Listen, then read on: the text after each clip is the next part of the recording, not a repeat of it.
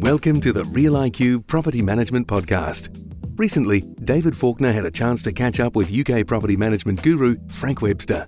Frank works for an Oxford-based property management company called Finders Keepers.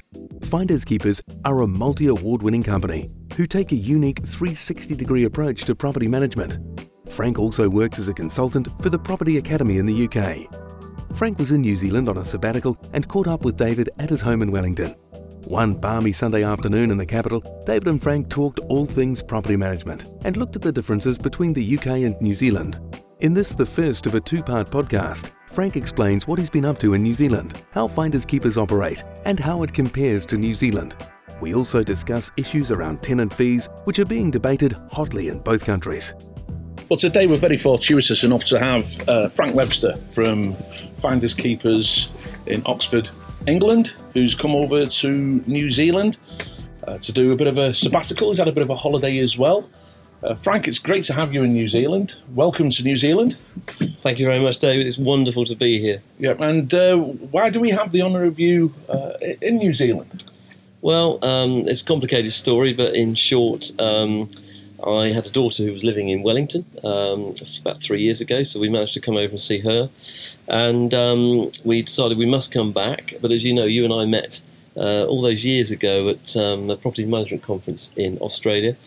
And I guess it all started from there, really. It's all intertwined. And I was due a sabbatical, and I thought, let's kill two birds with one stone. Let's come over and see how the Kiwis do property management and take a bit of a holiday, as you've just said. So my daughter, unfortunately, isn't able to join us. She's stuck back in the UK, but it's her intention to come back, maybe make a life here. So good luck, and we'll see what happens. And you've been working with Whittle Knight Botewood down in Christchurch. Yeah, thank you for your introduction. It's been wonderful to go and join a company down there. We've got very similar values that we have in Finders Keepers back in the UK. You know, we've always tried to set the standard in the rental market. Mary founded our business many moons ago, over 45 years ago, in the early days of British renting. Really, set out to make sure that tenants had a really good service provided by the property manager, and also that landlords obviously had a first-class service as well. Yeah. And my immediate sort of reaction across with the guys in Christchurch is that they very much embrace those principles of delivering a good service to both landlords and tenant alike. So if we go back to the early days of first, what we'll do, we'll have a look at your career, then we'll have a look at how you see it comparing with the New Zealand markets. I mean, so how did you get into property management? You've been with Finders Keepers for over 30 years. Too long, really. Yeah, absolutely. Quite by accident. The usual thing with career paths. I actually went over to Germany to seek my fortune from the UK, but ended up coming back. And my father saw an advert for a trainee negotiator in the local newspaper in the days when everything was in the newspaper. And he said, you'd be good at that. You should try your hand at that. I'd done some retail before in the shops in Oxford. So I applied for this job, not really knowing what I was really applying for, if I'm honest, which sounds terrible. But I was very lucky. I had a good old-fashioned, I got the job. I had a good old-fashioned surveyor who was my boss and mentor. And would you believe I still keep in touch with him today? And quirkily, I actually met his son, who moved over to Queenstown, who's a realtor there. So it's very interesting. But John still comes here quite a lot. But he kindly took me under his wing, taught me everything that I could possibly know about the ins and outs of a building, property. And I did that for about 6 or 7 years in Oxford, right in the centre with all the colleges, wonderful place to work. I didn't really appreciate, I think, then, where I was working. And you appreciate it much more as you get older. But I bumped into a lady called Mary Channer, and I sold a property for her personally, and a couple for the company that she just started back in 83, I think it was. It officially got going, called Finders Keepers. Didn't really know what they did. They did property management. Mostly in those days, there was hardly anybody doing property management. And she said to me one day, you look like you're a bit frustrated with the estate agency. What about coming over and doing some property management and helping me with the other service that she did, which was to buy property for her clients, for investors? And I thought, that's good. She said, you can use your estate agency experience, you can help me acquire property, and I'll teach you how to manage property. And that was in 1985, the 28th of October, 1985. I remember it clearly. So even those early days, it was quite visionary as a company. Was Mary quite the entrepreneur. Yeah, she was in the 70s, late 70s in the UK. A lady running a business, it was unheard of. It was very difficult. A local bank manager, she went to several banks. One bank manager gave her £500, 500 sterling, which was quite a lot of money in those days in the 70s. And that enabled her to start Finders Keepers. She didn't have very much money, 2 very young children. Her husband was a management consultant, and she had this vision. I think it was by accident. So the Finders really was the service that she was providing, looking for accommodation, a house to buy for people who were working overseas, and they wanted a foothold back in the UK. And that service we carry on today very much feeds into our portfolio. It's a paid service, but people are happy to pay for it, for our experience of going for buying the right property. And then the Keepers is the concept of guardianship, which developed, secondary for her business, the concept of guardianship of looking after that property. Hence the quirky name of Finders Keepers. And I think quirk is the key. We've always wanted to just have that little edge to the business. Because it's normally you see names like Foxtons, which are synonymous, and here you are with the name which doesn't relate to anybody who's named in the business. Exactly. And it sounds like a poem. I think there's a poem, Finders Keepers, Losers Weepers. It makes people think. And, that's very, very good, I think, these days. So it was slightly ahead of its time. And over those years, we've always carried on that theme of just being a little bit different. For example, we've never sold houses. Yeah. So we are purely specialising in providing a good service to both the tenant and the landlord alike, and not distracted by trying to do the two things.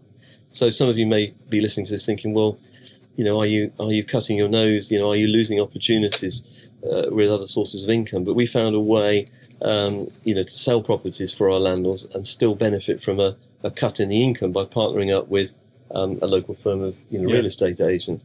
But we've really wanted to keep our focus and concentration on developing the whole world of property letting and management services in the UK. And we've done many firsts in the UK, which are there on our website for people to see. So in terms of, you don't do the sales, but you've got this unique 360-degree service, which is far more than, and you've already alluded to this already, with going out and finding and acquiring properties. But you do so much more as well than just the bog standard, collecting the rents, letting the properties. I mean, what different aspects of Finders Keepers are there? Yeah, absolutely. It's a good point. And again, they've all evolved. So probably our first sort of extra service that came about was our building and maintenance division, which we call Bricks and Mortar. That all happened just after I started, about 1985. We had a very cold spell in the UK, and we had a lot of properties that suffered from burst pipes. And we found ourselves distracted from the business because we were there effectively acting as the site foreman, pulling in all the trades and repairing these properties. So we decided we needed to pull in somebody who could actually do that for us and evolve from there, really, the service for landlords, where we could actually improve the properties. I mean, Mary, in fairness, was doing it without realising it, because just instinctively, having bought a property, invariably it needed a brand new kitchen and bathroom to make it competitive. So all those years ago, when you didn't need to be competitive as a landlord, she was actually helping those landlords to have that edge. So Bricks and Mortar had a two hats really, if you like. It was one, to improve the properties, to improve the yield, improve the capital value, get the best tenant. What FK is still about, and always was then, is finding the right tenant for the right property. Because obviously it's like maths, 2 and 2 make 4. You don't have all the ensuing problems. And then the second thing is to help the property managers, because they now are very burdened with all the sort of legislation which has grown over the years, and they don't have to try and be specialists in improving properties as well as being a qualified property manager. They can work closely with our building and maintenance team, and they're not burdened with all that, so it works very well, and we make some money out of it as well. So the Bricks and Mortar, it wasn't really by listening to you, it wasn't a strategic decision or it wasn't a planned decision. It kind of just evolved out of, and you sense there was an opportunity. Absolutely, like many of these things. But now, of course, we work it and we make sure that it still offers a service for our landlords and our property managers. But it really is adding value to the overall business that Finders Keepers is, and the service that we're able to offer landlords. The Bricks and Mortar concept, I mean, you're touching on the fact that property managers, and we see it a lot here in New Zealand, I mean, they become project managers by default without even realise it. And they're probably not charging a fee, being correctly remunerated for it. Well, I think that's a big issue. I think in property management, we're very good at doing dutifully. The good property managers, all the things and more that the landlords never see, and I think we're guilty of doing too much and doing things that are beyond the normal property management remit. And I think we've all got to get better in this modern world of sort of stopping and saying, well, this is extra, and we're going to be charging out. So what we do with the bricks and mortar is that we do charge a project management fee. Again, clients are happy to pay that fee because for them, they've got the peace of mind that the project is going to be started on time, it's going to be professionally managed through to completion, it's going to stick to its budget, and more importantly, it's going to be finished on time, ready for the incoming tenant. So we have total control over that, subcontractor that we employ, but they're people that we trust and they trust us, and it just means that the whole project is done without any dramas. And you've got separate people with that skill set, takes the pressure off the property managers so they can focus on managing the property. Exactly, and we call them project managers, and they work, and some of them indeed have been former property managers. They've had a great career in property management and asked if they could move forward into our project management department.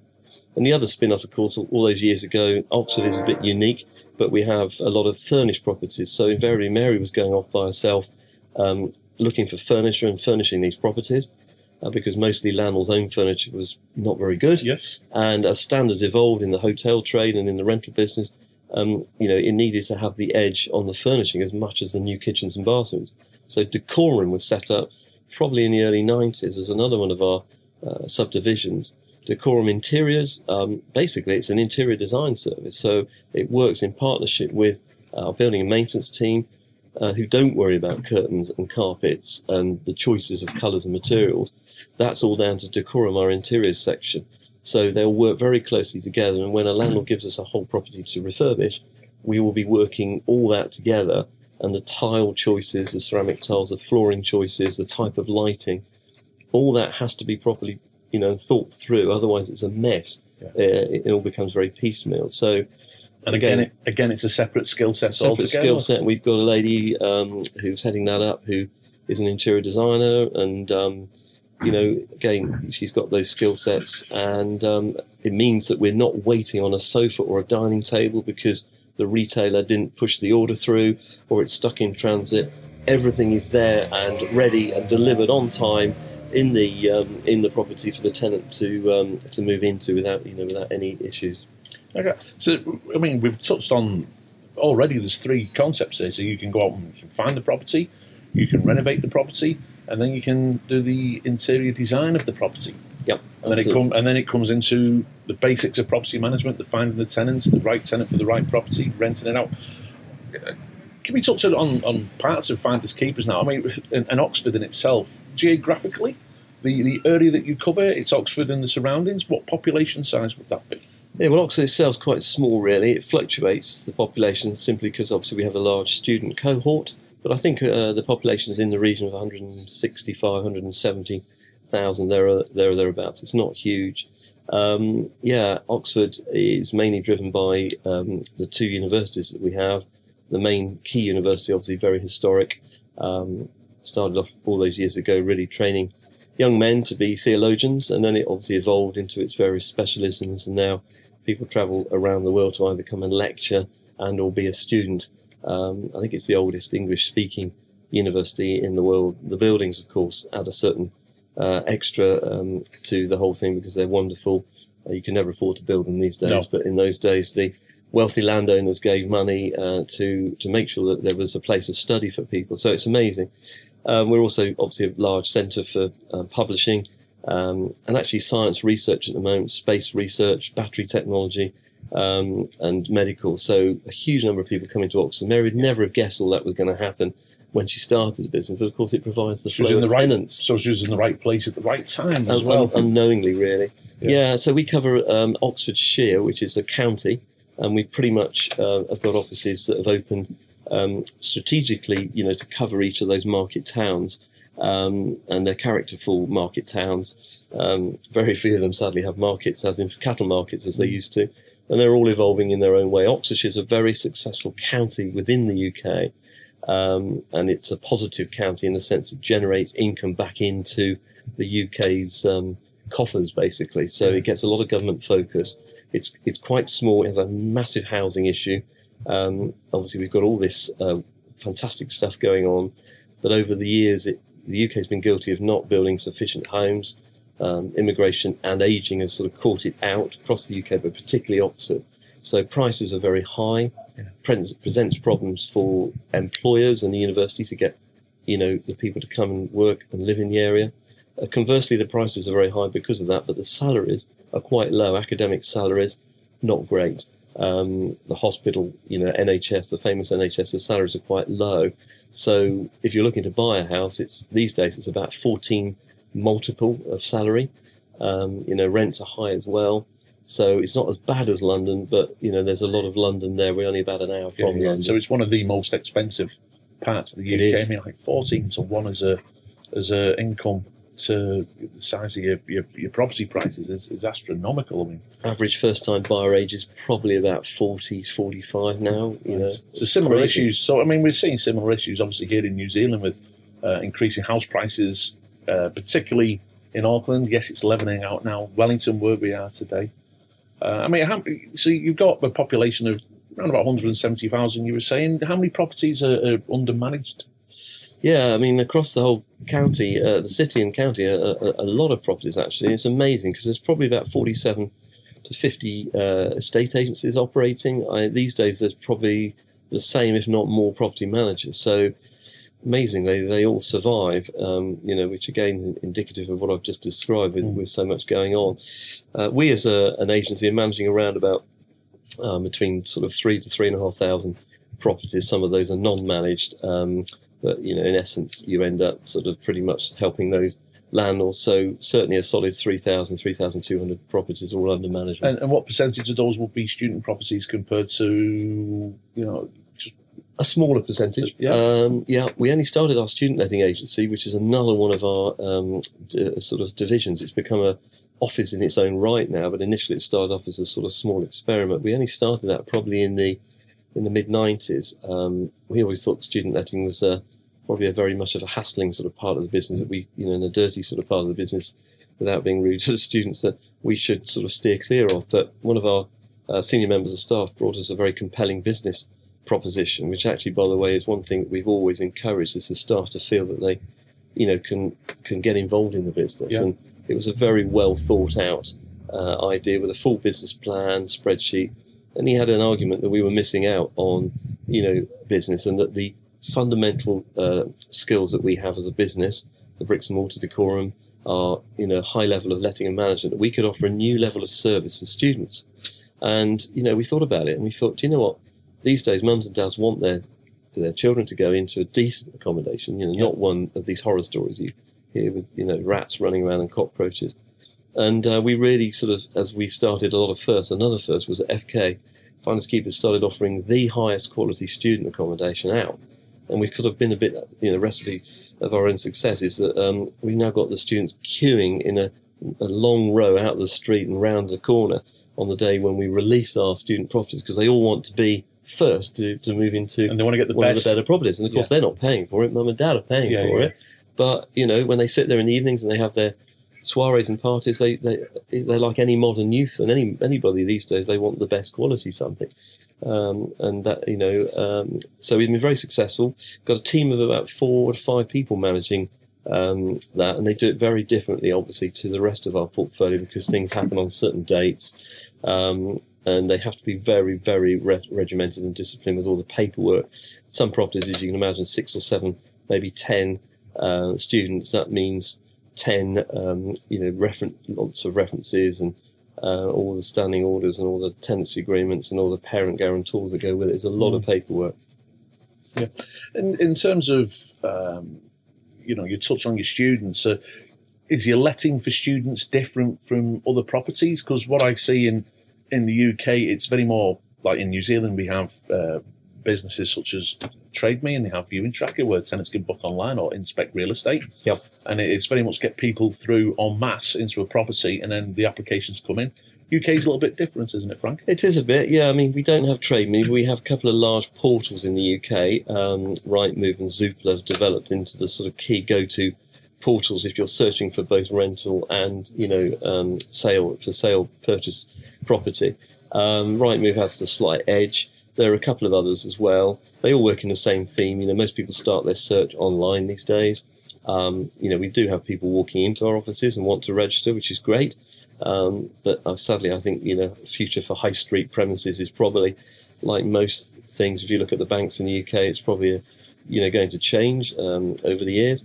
But at the moment, you can do both. And you register, and yes, of course, on our own website, which we've pushed, we want people to go through our own website as well. There's a facility there that, people can apply for accommodation, and then, we'll keep in touch. But we're a business that doesn't want technology to sort of completely dictate everything that's going on. So, yes, we understand people will use that as their first sort of, window. When they start window shopping, it will be through the internet.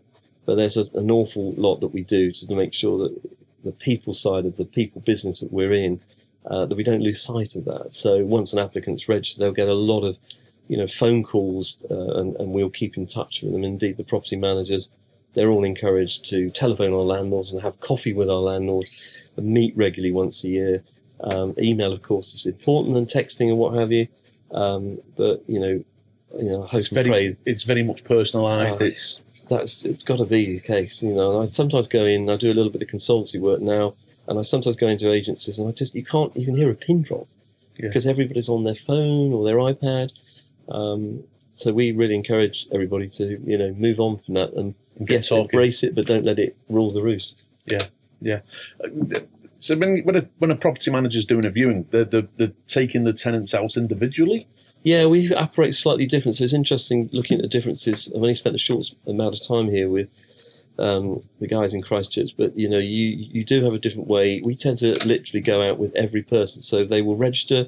They'll want to see 10 or 20 properties. Clearly, we won't show them that many. We help them whittle down, say 3 or 5 at the most. But we will then take them out in a car with a qualified member of staff and go and explore and look at all those properties. We don't have the open houses so much, certainly not in the rental world, but I think we've got this interesting moving forward as everything develops with our government looking to ban the fees that we take from tenants. Arguably, perhaps it's been going on too long, but whatever the arguments are, it looks like that's going to go. Therefore, I think the amount of time spent with tenants, sadly, will go, or it'll be condensed into, say, UK having more open houses, simply because we won't have the remuneration that we have now, and the service that we provide tenants, which the government don't really get. They seem to think that, they don't understand the service side of it and the referencing that goes with it. It's not just the referencing, it's actually the time spent arguably letting the landlord's property. But actually in the UK, most tenants are happy to pay to be shown the right properties and to be taken to around certain areas. And as long as they're not being ripped off, which of course is what the government are trying to control, but most tenants are quite happy to pay for that service. And this is the annoying thing. But yeah, the difference is here is that we'll probably spend longer than the 15 minutes that I've noticed is allocated by most property managers, here in New Zealand to go and show somebody a home. And we'll take them out in the car and show them different parts of the areas as well. So, it's going to have to change probably, but that's how it is at the moment. I mean, obviously, you've seen here, we've talked about Labour coming to power. They're going to get rid of the letting fee. You're going through almost exactly the same thing in the UK. It's clearly a big concern. What percentage of revenue could be taken away from the industry? I mean, you have to go into what finders keepers, but just in general, what percentage revenue is the letting fee in the UK? For some agents, they've been supplementing their landlord fees, for far too long, increasingly charging tenants. And I think this is where the government are coming from. They basically want to make renting in the UK easy, because going back to what we talked earlier, the housing crisis, and it is a crisis, the private rented sector, the PRS, is going to remain a strong part of the housing economy. And the government just see more and more people renting longer, and indeed a lot of our retirees are sort of retiring, coming away from home ownership and choosing by choice to give money to children or grandchildren and to go into rented accommodation because they don't want the repairing responsibility. So the private rent sector is growing massively. So over the course of time, in answer to your question, a huge amount of money has started to be charged to tenants, and the landlord fee, has been supplemented. And I think for some agents, it will probably effectively take them out of business. They will not they'll suddenly find themselves without that income. So for some, it could be as much as half, if not more, of their remuneration. Up to 50%. And when you look at that and you stand back and you think, look, it is the owner's home. The referencing and the inventory and the tenancy agreement, really it's the owner who is letting their home. And perhaps for far too long, until somebody, made us all stop and think about it, perhaps for far too long, that's been abused. And indeed it has been up and down the country. And the government currently they're looking at the tenant fee ban. And in association with that, they're going to be capping the deposit, the bond that we take in the UK, which currently is uncapped. And that's going to be restricted to 6 weeks. Right. And looking beyond that, they're already making noises. And I think rightly, looking ahead and keeping our industry modernised, there'll come a point where there'll be no bond payable. So there'll be no fee payable to an agent or lawyer for renting, and there'll be no bond, because they want to make it as easy as possible for people to rent. What can you charge a tenant? Is it almost unlimited? At the moment, pretty much is what, local to your market, what you can get away with. And, we've had instances in the press where somebody might be paying £300 a month for a property, yet they've been charged £1,200 for the referencing and goodness knows what else that agent is charging.